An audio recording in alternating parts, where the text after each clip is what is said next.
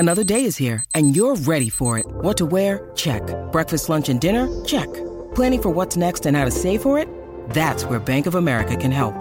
For your financial to-dos, Bank of America has experts ready to help get you closer to your goals. Get started at one of our local financial centers or 24/7 in our mobile banking app. Find a location near you at bankofamerica.com/talktous. What would you like the power to do? Mobile banking requires downloading the app and is only available for select devices. Message and data rates may apply. Bank of America N.A., member FDIC. When you need mealtime inspiration, it's worth shopping Kroger, where you'll find over 30,000 mouth-watering choices that excite your inner foodie. And no matter what tasty choice you make, you'll enjoy our everyday low prices, plus extra ways to save, like digital coupons worth over $600 each week. You can also save up to $1 off per gallon at the pump with fuel points. More savings and more inspiring flavors make shopping Kroger worth it every time. Kroger, fresh for everyone. Fuel restrictions apply.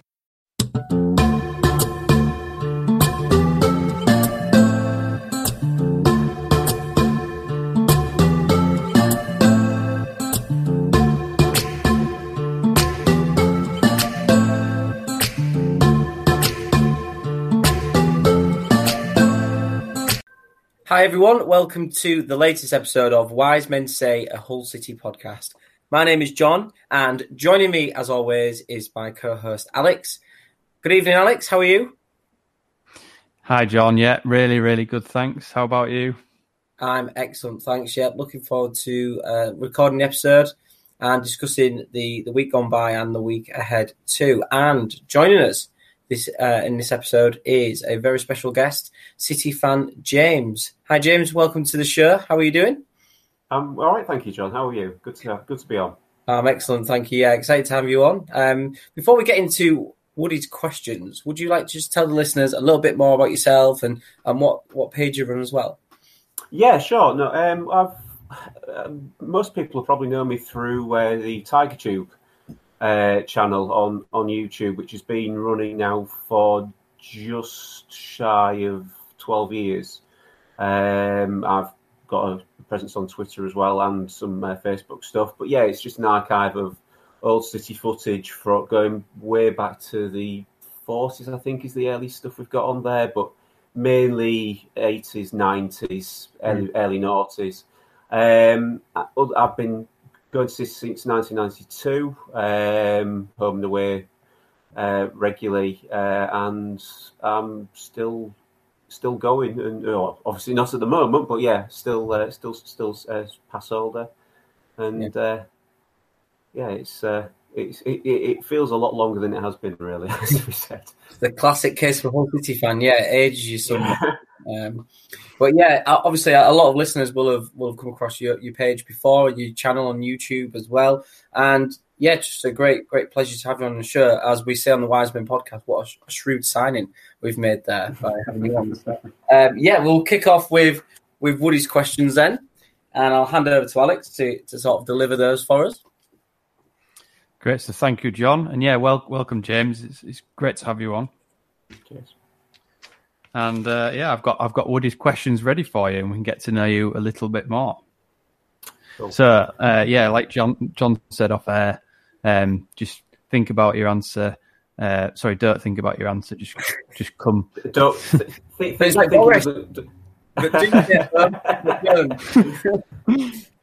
What I meant to say was don't think about your answer too much. Yeah, it doesn't come naturally to me anyway, so no worries there. Great stuff. So we'll quickly move on then. First question. Earliest Hull City moment or memory?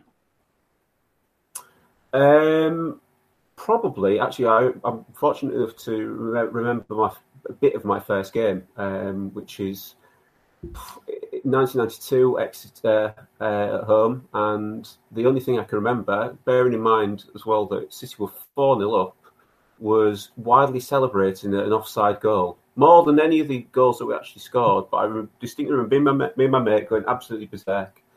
And and that sort of is always there, really, which you're grateful for, really.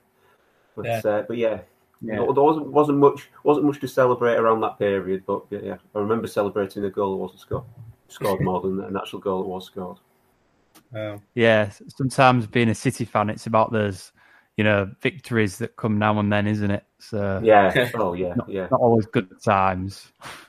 Yeah, good job VAR wasn't around then. But although I can't imagine it being at Hull City v Exeter anyway at the time. Yeah. No, true.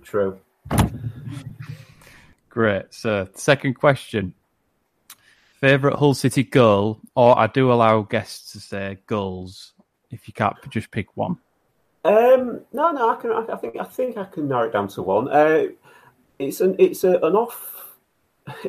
unusual one in so much as I think it's probably one that won't register. Is Rodney Rose goal against Leyton Orient in 2000-2001 season, which was the goal that we scored after the lockout of Boothry Park. Basically, because I didn't think we were going to actually have a club when the winding up order came in, and yeah, it just still is very emotional to me. And I think there was about 6,000-7,000 in the ground, maybe not even that. But yeah, just we've had greater goals, but it's one that's always stuck with me. What a great answer that is! What a wonderful answer. Yeah. Well, I think it's one that. It's one that's kind of, again, people will think, oh, God, yeah, of course that, but it's just not one that maybe you should go to. Yeah. No, absolutely. So, like you said, it's a real emotional connection with the goal, isn't it? And that's probably what helps you remember it more. Oh, yeah, absolutely. Yeah. I mean, again, during those eras, City were only, it felt like weeks or days away from being wound up anyway, over the course of a decade, really. So to kind of be as close as we did and then come back with that, and obviously, it'll always stay with you. Yeah. Absolutely. Next question. Favourite Hull City manager? Right, Phil Brown. I think he just did what I thought was never possible. Getting into City as a kid, and even, you think 2 seasons before we went into the Premier League, we were just struggling. We were struggling in the Championship, and he just did what I felt was the impossible. He broke the ceiling. He and for that, you think everyone was on board. It was just a wonderful time, and he was the perfect manager for that period. Yeah, wise choice, good choice, I'd say, John. Yeah, definitely.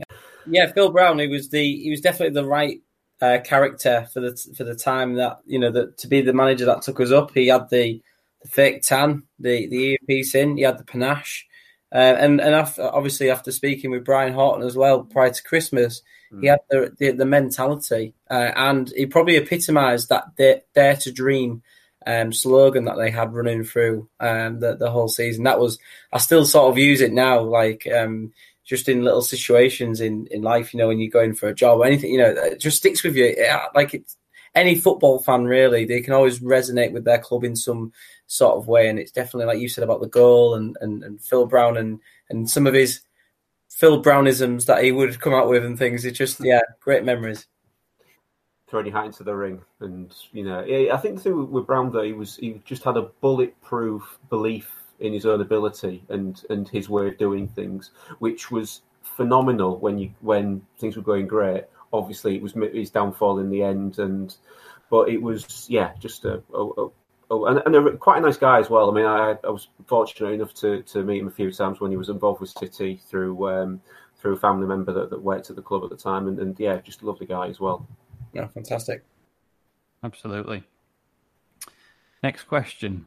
Favourite Hull City player?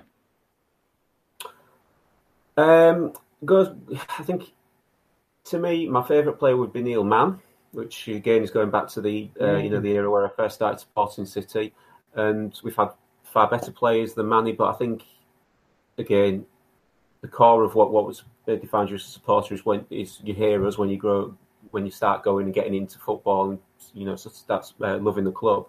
And Neil Mann was just this captivating figure. Not even the best player in that side around the time. I mean, there was Dino and some other Linton Brown, for example. But yeah, Manny just picked up the ball, just ran towards goal. Manny was just this carefree kind of player. He always was positive with the ball. skillful, had a left foot which was completely alien to me from playing football. Didn't know even what it was. Just there for standing on.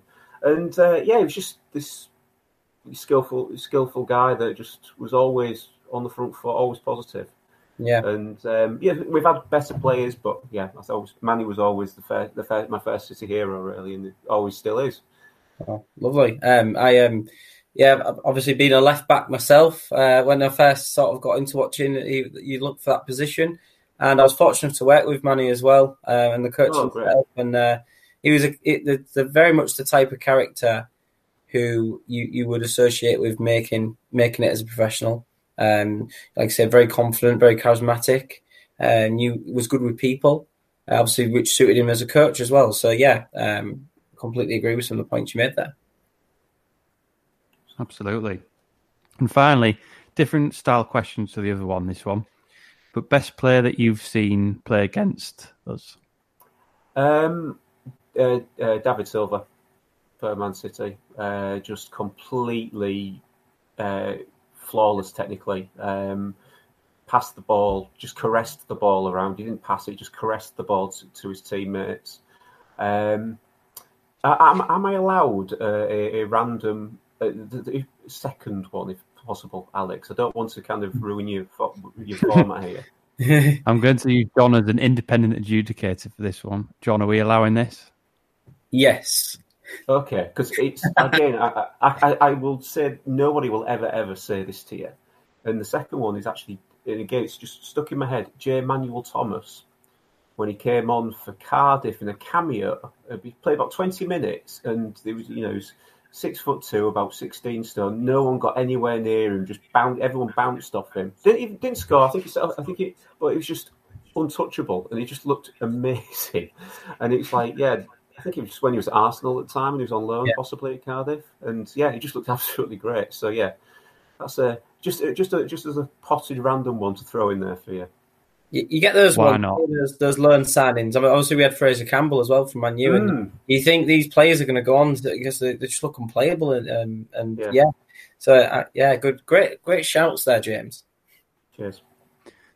Yeah, so some play like John Walters for us. He played a short period for us, and we went to know that he was going to have such a successful career. So some good shouts there, James, and well done. You've made it through Woody's questions. Thank you. Any further reaction, John? I'll just have a lie down now. That's it's been great answers, and especially about the goal, because a lot of the time we base that question upon the aesthetics of the goal or the difficulty of the goal that was scored, and it was the difficulty in many other ways in terms of the situation the club was in and the emotional connection with that goal as well. So I thought that was a fascinating answer. So brilliant answers there. The game's all about emotion. I think, we can all appreciate a technical goal, but, the very base level football is all about raw emotion and passion. And, it's something can be brilliant and technically astute, but if it doesn't get you there, doesn't get you in your heart, then, what's the point? Yeah. I suppose football is just a crazy game in which you could probably score a 35-yard screamer and then your team get relegated 15 minutes later. Or else, you could score a tap in and survive another day. So, especially being a supporter of a club like Hull City, a Football League club, as opposed to a Chelsea fan or Manchester United fan, in which, they'll probably pick out a goal that won them the 4th Champions League or whatnot, but this is actually real football at the lower ebbs, really. Alex? Yeah, it's a funny old game, isn't it? Just when you were mentioning those things there, the one that sticks in my mind is when Darren Moore won Manager of the Month for West Brom, and on the same day his team got relegated. So football's got this quirky way of sort of showing these things up. Yeah, exactly. Yeah, you could be living on ecstasy in 1 minute, and then the next minute you're at the bottom of the mountain. So it's a roller coaster of emotions in it, and some great answers there, and showed some real emotion as a City fan. Yeah. Well, we're now going to move on to reviewing the 2 games that have gone by in the week since we recorded the last episode. And Alex, I'm just wondering if our Twitter feed has been in any contact with the Portsmouth Fans podcast in any way, or if maybe we've we've been blocked or the signal's maybe gone or anything like that. Because we managed to. We're very fortunate to have been asked to go on the one of the Prime Portsmouth fan podcasts last week, and it was a great chat with the lads. To be fair, and they all great sense of humour and a great bunch of guys. And I was very, very pessimistic in the way in which I predicted my outcome. Say, both teams will be happy with a draw, with Portsmouth having the game in hand. McCann's not going to change, very much from his 4-3-3. It'll be might be quite defensive. We're not going to bring any strikers on. And I couldn't have been more wrong, essentially. Fantastic result. And James, would you like to kick us off with your reaction? Before we do that, Alex, are you going to read the team? Is that correct? Yeah, I'll read the team. Yeah, and then we'll go for James's reaction afterwards. Yeah, sure. To answer your earlier question, I did get in touch with Peer Forecast, Pompey podcast for Pompey News Now, and it was a one sentence communication. I just said, "Hi guys." Amazing. And got back a few emojis. Yeah. I think that's all that's needed. I'm not one to, I like the football to do the talking. Yeah. So, I'll quickly read the team. So, Long in goal. Interestingly, Coyle at right back. Alfie Jones, Jacob Greaves, Callum Elder, Smallwood, Doherty and Honeyman, and White, KLP and Wilkes up front. Okay. So, James, what was your thought, when watching the game or your post-game reaction really to what was a brilliant result for us? It was a phenomenal result. I was pleased it all came together, really. I think I've not been... obviously... Yeah, so I thought going into it, seeing KLP play again and along with Wilkes and White, this could work. A fluid front three, pace, trickery, but I wasn't expecting anywhere near that level of performance. And I was blown away by it. It really was. I thought that every single facet of the team worked brilliantly. We controlled the midfield.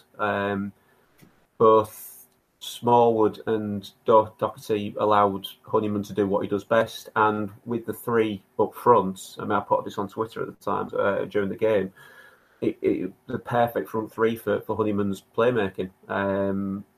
Obviously, you throw in as well the fact he's the best dead ball taker in the division, and it was wonderful. And obviously as well, when the opposition stick to Winfrey as well, it's all the more better, isn't it? Yeah, it was crazy how the 2 own goals the other way this time, which was just crazy, really, thinking about the 10 fixture beforehand.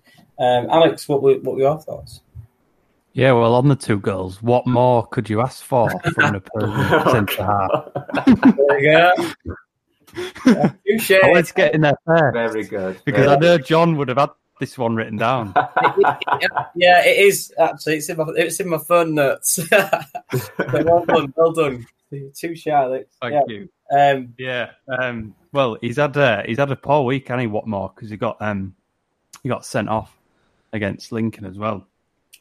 But yeah, coming back to City, I agree with James. Actually, it's I think that was a showing of what we were capable of.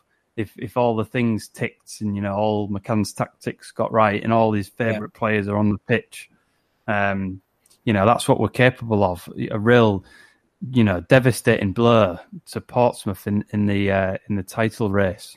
Yeah. To arguably it's between the 3 of us at the minute, isn't it? Hull, Lincoln and Portsmouth. And for us to blow them away 4-0, I think sends a real message to the rest of the league.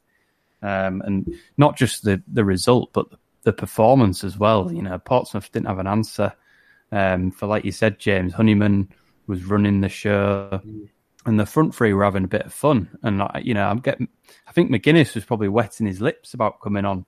I think he was thinking, let me have a go. And some interesting. We mentioned earlier about the football throwing at some quirky moments. Well. There were 6 goals between these 2 clubs in the 2 league meetings, and 4 goals out of the 6 of them were own goals. What are the chances of that? Unbelievable. And the other talking points, yeah, I doubt it. I doubt it's ever happened. And a couple of other things, talking points from the game for me.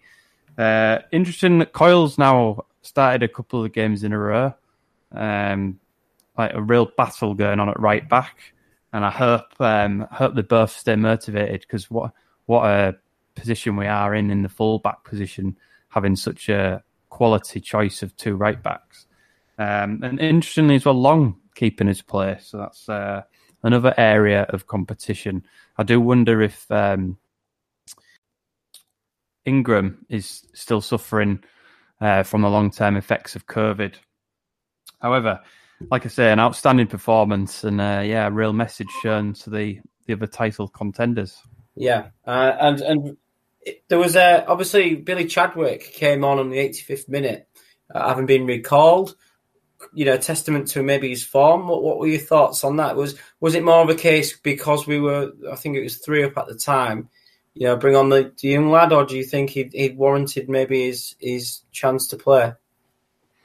I think McCann made his intentions clear in the transfer window, because it appears like we've shut up shop now. I think the only business we'll be doing now in the rest of the window, if any at all, will be players going out on loan or anything, the youngsters. And he sent a real message by recalling Chadwick from his loan. So he clearly must be in his plans if they're not going to sign another striker. So perhaps he's thinking, I've got McGuinness and Eves as your sort of old-fashioned number 9s. He's got KLP as an option who can play the number 9, but can also be comfortable in those wider areas. And maybe he sees Chadwick as a different sort of option at number 9 or 10. I mean, I haven't seen enough of him to know the full details, but what do you think? Is he a number 9 or 10 or either? I always thought he was an attacking creative midfielder, wide player maybe. So probably more of a 10, given on what I've seen from him before. However, games can evolve. It's when I watched him against Gainsborough Trinity right at the beginning of the season, again, I just didn't think there was, I thought there was a lot of improving to be done, and he in the early games of the Papa Johns as well. And he's stepped up and he's come on leaps and bounds this season. He really has. So, best of luck to the guy. And I really hope that he kicks on, because it's just great to see the academy lads coming through and getting some minutes in the team, because it hasn't happened like this for such a long time. It's never been probably this common for the academy boys to be playing. So, James, what are your thoughts on Chadwick? I think he's got potential. I quite like the fact as well. I think he breaks the mould with quite a lot of City youngsters that do come through, and he's got a bit of he's stocky. He's got a bit of muscle on him. He looks like he could handle himself a little bit in sort of adult football, rather than the under 23s. I think he's. I actually know somebody that taught him and basically said he was one of the best young players he'd seen at a very young age, and then suffered. I think it was an ACL injury, and I think that was a good few years ago now. But that knocked his progress quite a bit. So whether he's making up for lost time now, but he went off to Halifax, and in his form there was exceptional. Yeah. And I think the fact, as you say, that McCann is willing to put faith in him as an option off the bench. It was perfect time to bring him on Saturday with the game already won. Good experience, and all credit to him. And it's hopefully going to be, because you've got that conveyor belt of talent coming through, it'll just hopefully breed more and more and more and more as time moves on. Yeah, I mean, the Portsmouth fans podcast asked us about McCann and what we thought of him, and we're saying there are criticisms of him as a young manager. There are things he can learn, but I would much rather have in this situation at the minute a McCann who is willing to give the young players a chance and blend it with some experience, such as buying Richie Smallwood, than maybe an old school League One manager who would just buy a load of 33 plus pros, senior pros, and just get us back up. And then we have this problem in a couple of years where the team needs to evolve, and we don't have the players or the experiences in terms of young players to fill the boots. So I really like what he's doing now with the youngsters, and a great result on Saturday. Now, moving on to not such a great result. I mean, I was putting before this game, well, before the weekend, actually, 4 points from the next two games would have been fine with me. And we had to settle for 3 because of a stumbling block at Accrington. Alex, could you open up this time, obviously by going through the team and open up with your initial thoughts on the Accrington defeat as well? Yeah, interesting one, this, isn't it? You sort of when you see the game, watch the game, and sort of you're in the moment, you sort of think, oh well, that was bad. But ultimately, and I often do this, and I may get criticised for it, but I'm going to give Accrington the credit here. I thought they played really well, and I thought they had a game plan, and the game plan was to overrun us in midfield, and you saw that in abundance. They seemed to get the ball out wide quite well and cause us quite a few problems, and ultimately they just were the better team on the night. So we could sort of pick apart City's failings on the night and say we didn't do this and didn't do that very well. But I'm gonna be the gentleman here and give the credit to Accrington. They performed well and deserved the 3 points. And I think there was probably an element on City's part of it's very difficult if you beat a team 1 week to then go and play them again next week, and especially having the Pompey game in the middle. I think they were probably a bit too confident. And they could have treated the game, with a bit more respect, perhaps. But ultimately, I think that they tried hard, and you will just have to take that one on the chin and move on. We're not going to win all the games this season, so let's keep up the momentum and not let it, get us down. It's probably a good wake up call, to be fair. Yeah, I mean, I'm looking at the table now, and we've lost the joint most games in the top 8. In the league. Now, I know obviously this is a positive podcast, so I don't want to bring in negative stats like that. Is that something, James, to do with the style of play that we're trying to enforce with the club, or do you think maybe it's a case of winning a couple of games? We spoke off air about classic Hull City, typical Hull City. Is it more of a case of that? What would you put it down to?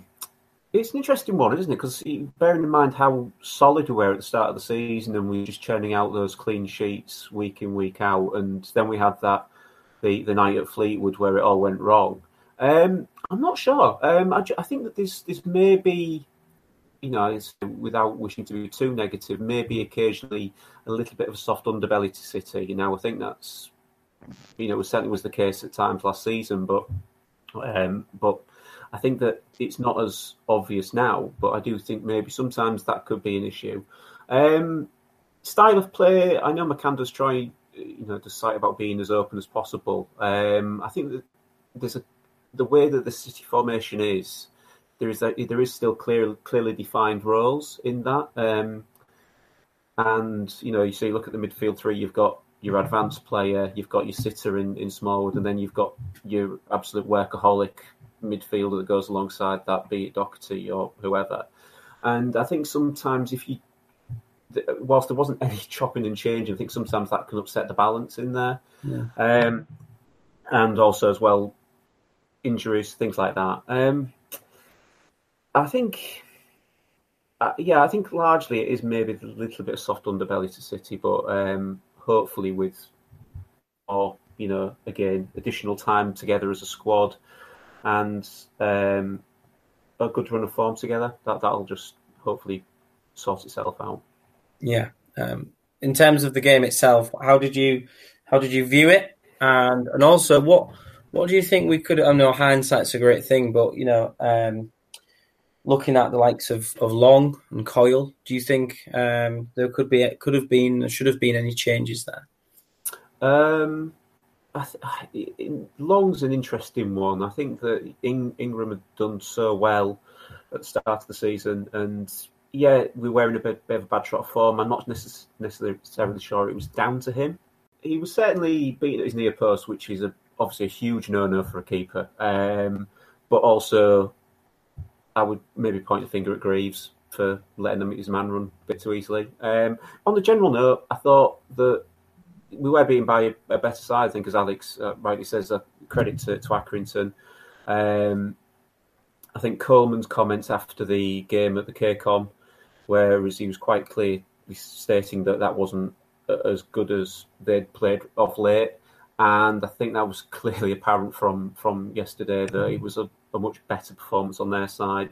They pressed high, they got in our faces, didn't let us settle. I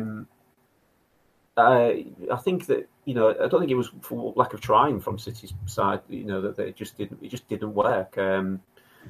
There's a few individuals maybe look and think the performances were poor, but personnel-wise, I'd be more interested in your opinions on why bringing back in Magennis. I appreciate obviously he did score, but certainly for White, do you think it was maybe a case of maybe just trying to rest up White after him not playing for so long, or? I would have liked to have seen the same front three start that started against Portsmouth. Magennis and Eves can be very temperamental in the form, can't they? What were your thoughts, Alex? Yeah, I agree with you. I think there's the old adage, you don't change a winning team. Yeah. And having been on such a high from the Pompey game, probably would have made sense to start the same front three. However, I think some of the team, with it being such a cramped season, I think you could argue those might have been a bit of legginess in some of the players. So, I don't disagree with McCann changing it up, especially with, on McGuinness's point of view, he probably has to be managed quite carefully, given that he suffered quite badly with COVID, didn't he? And I remember his first couple of games back, he was really blowing. So the last thing we want is like another injury. So, it's that balancing act as a manager, isn't it? I think actually the front three we had against Pompey would have probably suited Accrington better as to keep with it. So, but like John said, hindsight's a wonderful thing, and he might have seen a bit of legginess in training. So, I don't think we can blame McCann for this one. I think all the players, to be fair. I think we just, what all it does now is it turns this Swindon game into a must-win, doesn't it? That is now like we have to win that. You can have a bad night, that's one of the things. And Swindon 22nd in the league. I think the last time we played them, they were pretty far down the league as well. So it's we do need to make sure that we put in a bit of a streak. I think now. When we were speaking off air about. There might be an earlier episode actually about Phil Brown, and look at the era that year that went up and going on a run. The Championship's all about going on a run, and if you can put a run together, you're in with a shout. We need to go on a bit of a run now just to try and put a gap again between us and second place, because we did have one at one point, and then obviously now Lincoln are 3 points ahead with a game in hand. So let's try and get a run together. Obviously, it's going to be slightly broken with our quarter final of the cup. But I'm really, really hoping that we can, start with Swindon, put a bit of a run together, and build up on that, against Burton, and then Lincoln in the league. So, what we're going to do now is going to the Hull City alphabet, and the Hull City alphabet this week is letter R. What I'm going to do is allow our guest James to take the honours first to pick his letter R. And then if it's not the same one, I'll go for mine. And Alex, if you pick your favourite and then pick a selection of the finest shouts that you had from our Twitter following. So, James, letter R of the Hull City alphabet. Well, I'll repeat what I tweeted to you guys, which is David Rocastle, who signed for us on loan from Chelsea in the early days of the Mark Hateley era, when everything seemed possible, and it didn't work out that way. But David Rocastle came with a huge reputation as an England international. His career hadn't worked out perhaps as he wanted to over the previous couple of years, and it was like somebody from another planet had landed at Boothry Park. And his debut against Scarborough is still one of my fondest City games. He just dominated the game. He scored. I think he came close to setting up Richard Peacock a couple of times, and it was just like this guy just oozed class. When there really wasn't a complete drought of it, really. There wasn't an awful lot there. and then this otherworldly being came. Like, I can play. This is what football's meant to be played like, guys. And it's like, so you don't mean to just hoof it long or knock it out, just hit it into the channels, or it's all in the air. It's a wonderful player, and it's nice and poignant that we were his last club as well. I think he before he passed away a couple of years later, I believe. And that goal against Scarborough on his debut, again, going back to the Rodney Rowe thing, it's all about emotion, really. It's just this little player that somehow ended up at City when maybe should have been elsewhere playing a better standard of football. But I'm very, very grateful that we had him for the couple of months that we did. Amazing. We often wonder, don't we, why or how some of these players do end up at this end of the M62, and it's great that these memories are cast by these players, these sort of different, maybe not quite mavericks, but technically gifted players, and some fantastic again sentiment there attached to that one. My selection this week also has an element of sentiment to it, just purely because I just really did idolise the guy. I thought he was a fantastic player, a wonderful professional. He also played internationally for Wales a number of times. Actually, played over 50 times for Wales. Played over 100 times for us. Took us up to the Premier League as well, and did not look out of place one bit. Following on from his City career, he played at Bolton Wanderers and Wolves as well, Wolverhampton Wanderers, and former manager of Shrewsbury Town as well. So my selection is Sam Ricketts. Definitely defined the Phil Brown era for me. Yeah, great shout. And comfortable on either full back position, wasn't he? I know he slips in at left back for us a few times, didn't he? And I seem to remember him setting up a couple of Windass goals as well. Always fond. Yeah, he set up one of my favourite. I think one of the more iconic of goals scored at the K-Con with the Caleb Folan goal in the Watford playoff final, where he sort of a lung bursting run down the right, and he just sort of floated the perfect ball onto Folan's. I mean, Folan eventually didn't have to move. And hugely underrated, I thought, Ricketts. I mean, bearing in mind that, as you say, he was versatile, he was athletic. I always felt that he was one that, I think he fell out with Phil Brown. I think that's the reason why he did end up leaving. But we could have got a lot out of him in terms of his career, because he went on and played at Wolves for a good long time in the Premier League after that, and Bolton. And it was a great shout that. Great shout that, John.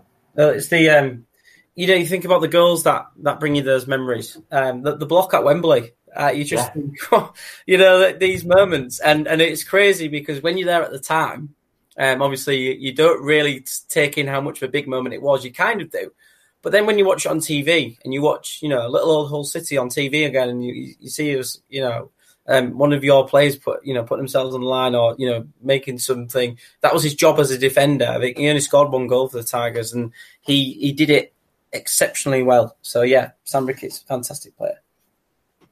Yeah, I think I remember that goal as well. I think it was against, was it Swansea?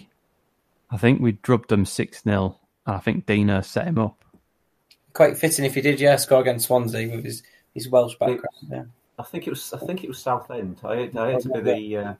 I think it was the Southend 4-0 when Dino scored a hat trick. That one. About to your knowledge. James, I think you're in a better state than me. I've probably put the video up fairly recently. I think that's might be it. I've done the video on YouTube. That's it. Yeah. Feel free to add the video when we publish the pod. Oh God, yeah, absolutely. I will do. Right then, Alex. Good choice, John. From Twitter then. Yeah, so I'll start with Sam Ricketts, mentioned by Norwegian Tiger, Tiger Door, Benedict, Maracus Flute, and Rich Walker. So a popular choice, that one. And your shout of David Rocastle attracted quite a bit of attention on Twitter as well. So clearly a few fans agreed with you as well, James. I'm going to go with some more popular ones. So I've actually got my own shout tonight, John, that wasn't mentioned by any of the fans. Oh, I'll do the Twitter following first, and I'll mention mine at the end if that's all right. Oh, you're going to keep us waiting. Absolutely fine. Yeah, I'll keep you sweating. So Liam Rossigna was a popular one. Obviously, coming back to that immersion, we'll always remember that chant, won't we? His nana's from Hull. Yeah. Liam Rossigna, his nana's from Hull. Mentioned by Luke just give Walker. A little shout out for that, because my friend Jim McVie actually created that, and it's never openly acknowledged. But Jim Preston Away came up with that, and it's his little proud, one of his many proud moments as a City fan. But yeah, I just thought, amazing. Yeah. So get that on the CV. Yeah, definitely. Yeah. You get them. I think because I always praise on the podcast how well City travel. And I love the chants that we come up with. I mean, going back to my last away game, probably many of the last away games before COVID, but it was the Sheffield Wednesday away game. We were 1-0 on New Year's Day last year. And just some of the chants were I can't repeat them on the podcast, unfortunately, but the combination and I'd just like to label Hull City fans wordsmiths, really, for the poetic nature of the chants. But yeah, great stuff. Well, we are a city of poets, aren't we, and famous names. So yeah, we've definitely got that in our... It flows in the River Humber, doesn't it, and the River Hull. It does. I think it was an unsung reason why we got the City of Culture in 2017 was City fans chants, but we'll take it. Indeed. Definitely. Yeah, so Liam Rossigna, Luke Walker, Norwegian Tiger, Tiger Door, Benedict, Marcus Flute and Rich Walker. Rodney Rowe was another one from Luke Walker, Benedict, Marcus Flute and Rich Walker. Rodney Rowe, double points for the alliteration. Again, we like alliteration here. Indeed. And this was a different one. Gaston Ramirez. So we had him on loan from Southampton, I think. Is that right, James? Yeah. Definitely, he had the talent to unlock a defence, didn't he? I think he was mentioned by Norwegian Tiger and Benedict. Yeah. Go on, James. Yeah, it's a funny one. Is Ramirez? I think there was clearly a player in there, but you always got the impression he was maybe just signed as a bit of a mate for Hernandez to sort of help him settle in a little bit, because they're both from Uruguay, aren't they? I think it was maybe a shared agent or something. But he certainly had a good career away from City. I mean, he's doing very well in Serie A at the moment for Sampdoria. So yeah, it's just one of those nearly players, I think. Yeah. Probably not. Didn't put all 110% is for us. Maybe. Yes, potentially. Yeah. Yeah, another one. Obviously, flying high in the Premier League with Liverpool at the moment. Andy Robertson, also captain of Scotland, isn't he? So yeah, what a player he was for us. He was mentioned by Norwegian Tiger, Tiger Door, Benedict and Marcus Flute. And then the Italian international, who signed for us on loan from Inter Milan, Ranocchia. Yeah. So that was from James Walker, Norwegian Tiger, Benedict and Marcus Flute. Yeah. Norwegian Tiger also, he mentioned him, but not in a positive context. So that was Liam Ridgewell, who had a bit of a sorry spell for us, didn't he? See your face, John, there. Sign me up for that one as well. Yeah, God. Yeah, Liam Ridgewell. Yeah, well, you look at the two centre halves, Ranocchia and Ridgewell. What a contrast that is. Very much chalk and cheese, isn't it? Ranocchia will probably get back pain from carrying Ridgewell through those games. Michael Reddy was mentioned by Alan Atkinson, who also mentioned Gregor Rioch and Martin Reeves. And another popular one here, famous son of the city, was Gareth Roberts. He was mentioned by Tiger Door, Benedict and Daniel Avery. Yeah. And a couple of others as well. Dale Roberts was mentioned by Tiger Door. Steve Richards mentioned by Andy Roberts. And finally, Carl Regan mentioned by Rich Walker. So well done to all of those who contributed to make a successful Hull City alphabet letter R. I'm going to go with my selections now. Yeah, you kept us waiting. I've got two for you. And one was a chap I mentioned. I can't remember if I mentioned it on this pod or if I mentioned it on one of the shows we've been a guest on recently, John. But it was the fullback Alan Rogers, who we had on loan, I believe, in the Championship. In one of our seasons in the Championship. And at the time, I just remember having the debate that we had arguably the two best players performing in our team at that moment in time were our two fullbacks in Andy Dawson and Alan Rogers, who I think was signed as a sort of backup to Dawson to sort of give him a rest the odd game. But because he played so well, there was an argument to say, well, can't one of them play right back? But, would have taken a difficult decision to fit them in. But, yeah, I just remember them both, a bit like a similar situation now we've got with Coyle and Emmanuel. We had two really good fullbacks vying for the position for each other. And, he came with a lot of experience and, he gave a lot for the team in his 9 games. So, yeah, my shout was Alan Rogers. But I also got another one as well. One that wasn't mentioned was, of course, ex-England manager and famous Leeds United manager, and played a lot of games for Man City as well, was Don Revie, who wasn't mentioned. 76 experiences for the Tigers, 12 goals, who I believe was the inventor of the deep line centre forward or the number 10 role. Oh, there you go.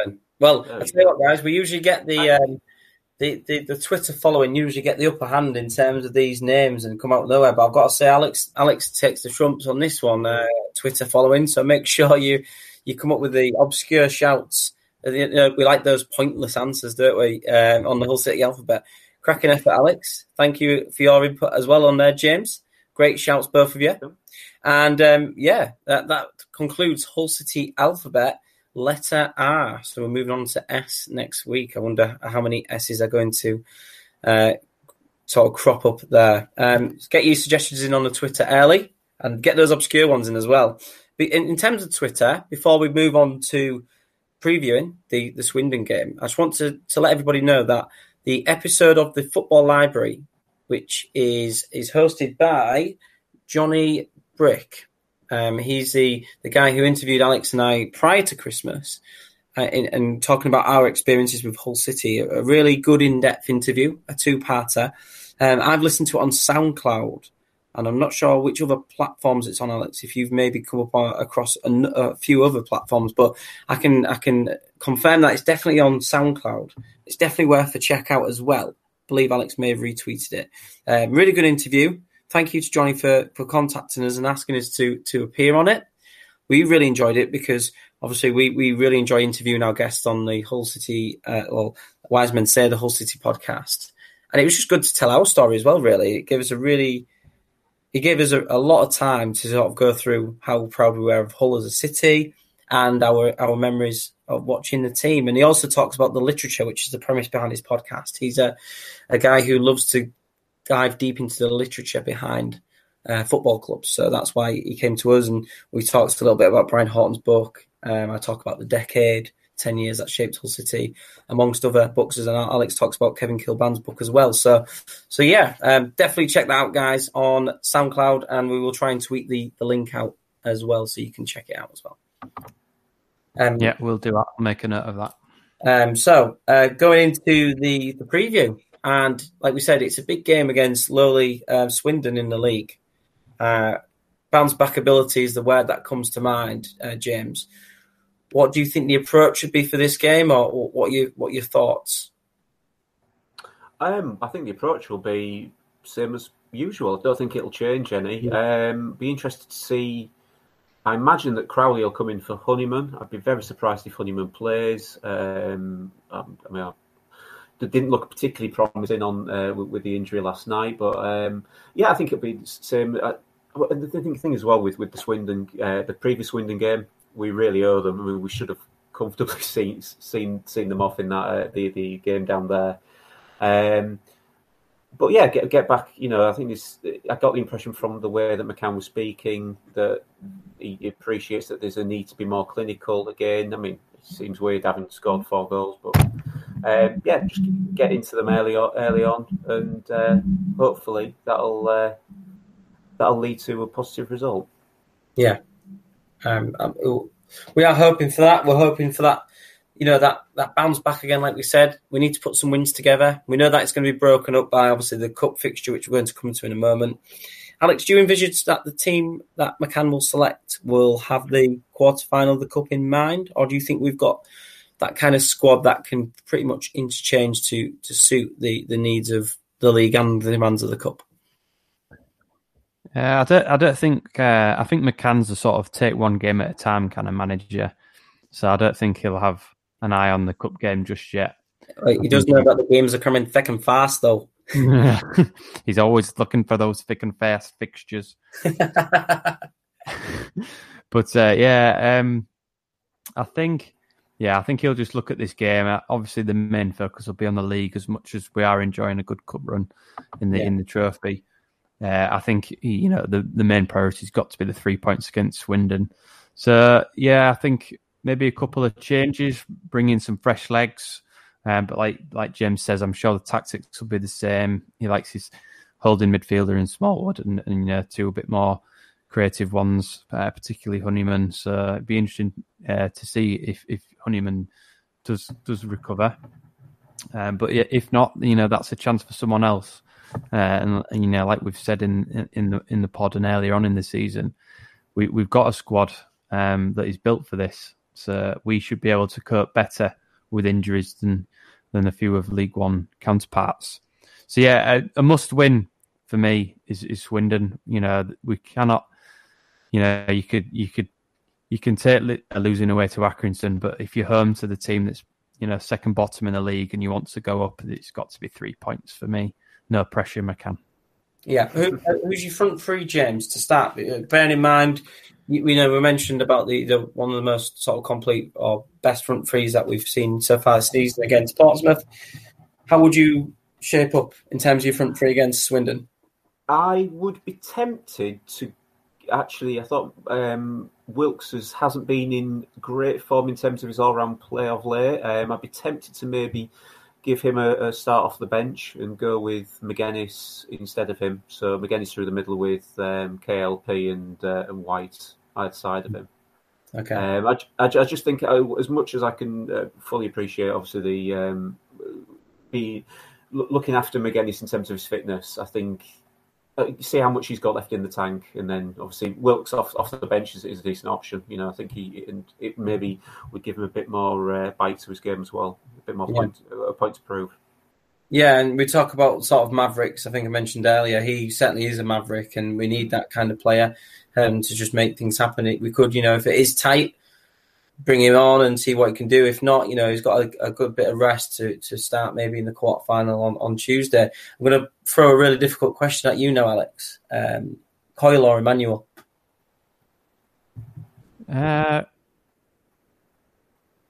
Emmanuel. Yeah, I think he's warranted that time back in the team. I think McCann's managed it quite well, actually. I think he's keeping him hungry. He's resting him, and Mike, you'll get your chance back in. He's obviously got to manage both players. Coyle will be, no doubt, given obviously his sort of upbringing and how tough he is, knocking on that door of McCann's and saying, "Look, I need to play." So I think he's managed the situation relatively well. And then maybe he says to Coyle, he says, "Look, I'm going to go with Emmanuel back in the league. You've got the armband for Tuesday's game in the cup, so it can work. Yeah, work quite well for him. If Coyle does get the team to Wembley, he's got a chance of lifting the trophy for his hometown club. So I can see McCann really sort of managing the situation relatively well. We'll look to the cup now. Did I go for score predictions? I don't know if we've got some score predictions. Let's get some. You're going to put your neck out on the line now, guys, for both of you. If you want, I'll start us off and I'll say we'll get a comfortable 2-0 win. Obviously, everyone who listens to the podcast knows never to put money on a score prediction that John says. But we might be able to trust Alex and Jamie's foresight a little bit more. James, what is your score prediction? You've stolen my thunder then. I was thinking 2-0 as well. So whether that's a good thing or a bad thing, John, I'm not sure. In that case, definitely put the money on. Alex, what's your score predictions? I'm going to go 6-0. 6-0. Here we go. Yeah. here at Wise Men Say, we do like to be positive. Alex certainly does indeed, and goes for the bold ones. But it could happen. Who knows? We put 4 past a promotion rival. So who's to say that we can't put an extra 2 past a sort of relegation contender? We shall see. All sets up nicely for Swindon to put 3 past us on Saturday. Right, going into the Lincoln game. Cup quarter-final.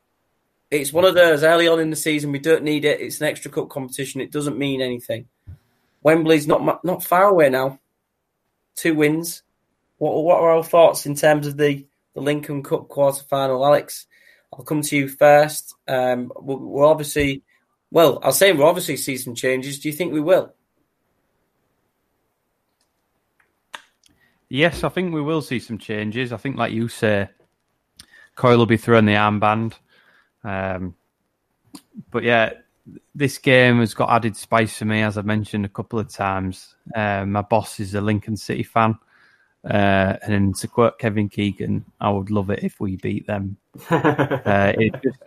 It's one of those funny things in football. We haven't been in the same league as Lincoln for a while. My boss, we have a bit of banter about it. It'd be great if we could just get this leg over them and get the win and get through to the semi-finals. So yeah, I think given our turnaround in games in the cup, I fancy us, because that team's got a bit of confidence. We came down from 2-0 down and what seemed like we was heading out against Fleetwood to a 3-2 victory. So they've got to be buoyed by the confidence that brings. And hopefully, a lot of them players are now getting another chance to knock on McCann's door. Those players who aren't quite featuring in the league. You think about like Callum Jones, maybe Regan Slater, and also a chance to maybe start some of the new signings in January. Flores, maybe Crowley, perhaps, or maybe like you say, John, let's get Chadwick a go potentially. I think he'll probably start strong and then look to bring a few players on. But yeah, I'm going for, if you want my early score prediction, I'm going for a 2-1 City. Yeah, okay. And James, do you agree with some of the points Alex made there? I think Alex is absolutely spot on. I think it'd be a good excuse to be a bit of a start strong and then potentially interweave players off the bench that maybe aren't getting regular games. I hope we win.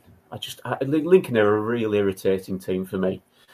I've never been fond of them. Even we said back in the day when we played them regularly with season on season, just an irritation really. I hope we absolutely do them. So I think fancy that trip down the A15, James. No, not at all. Just that plumbing air raid siren they had at Sinsel Bank just always wound me up. A bit like the one at Fleetwood with the old Captain Pugwash and that. Oh yes, yeah.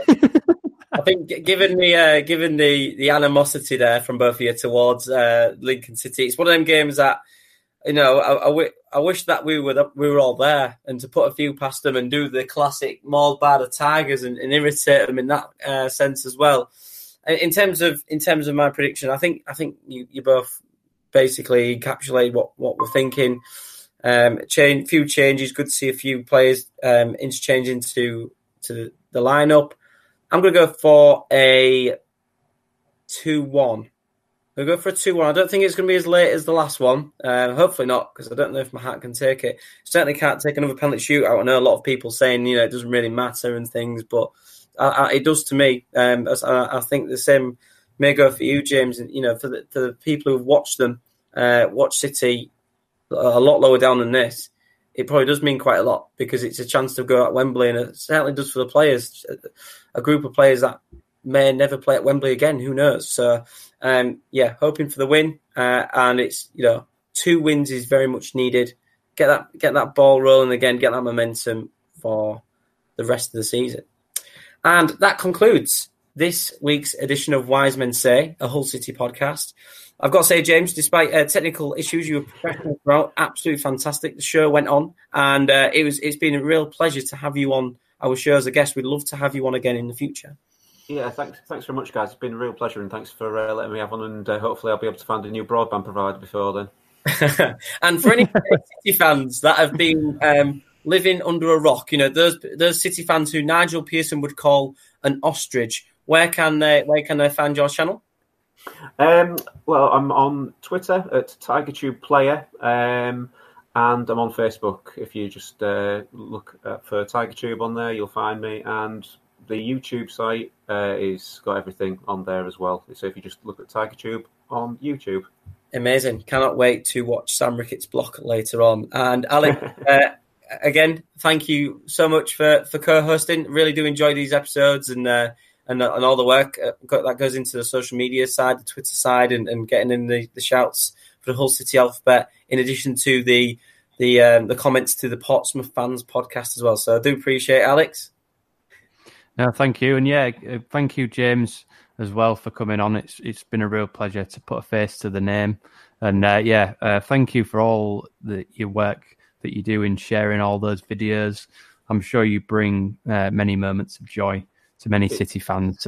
Thank you, and long may that continue. And yes, thank you, John, for all that you do, and thank you for co-hosting like a champ. Thank you very much. Right, guys. Thanks for listening. See you next week. Wise men say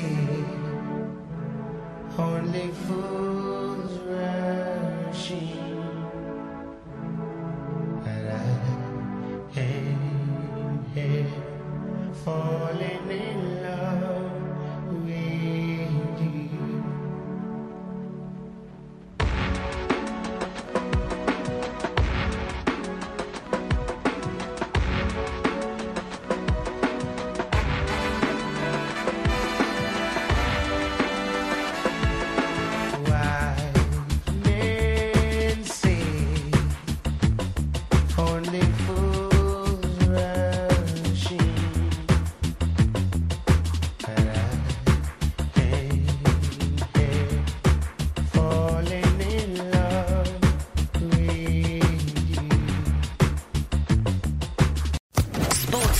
Podcast Network.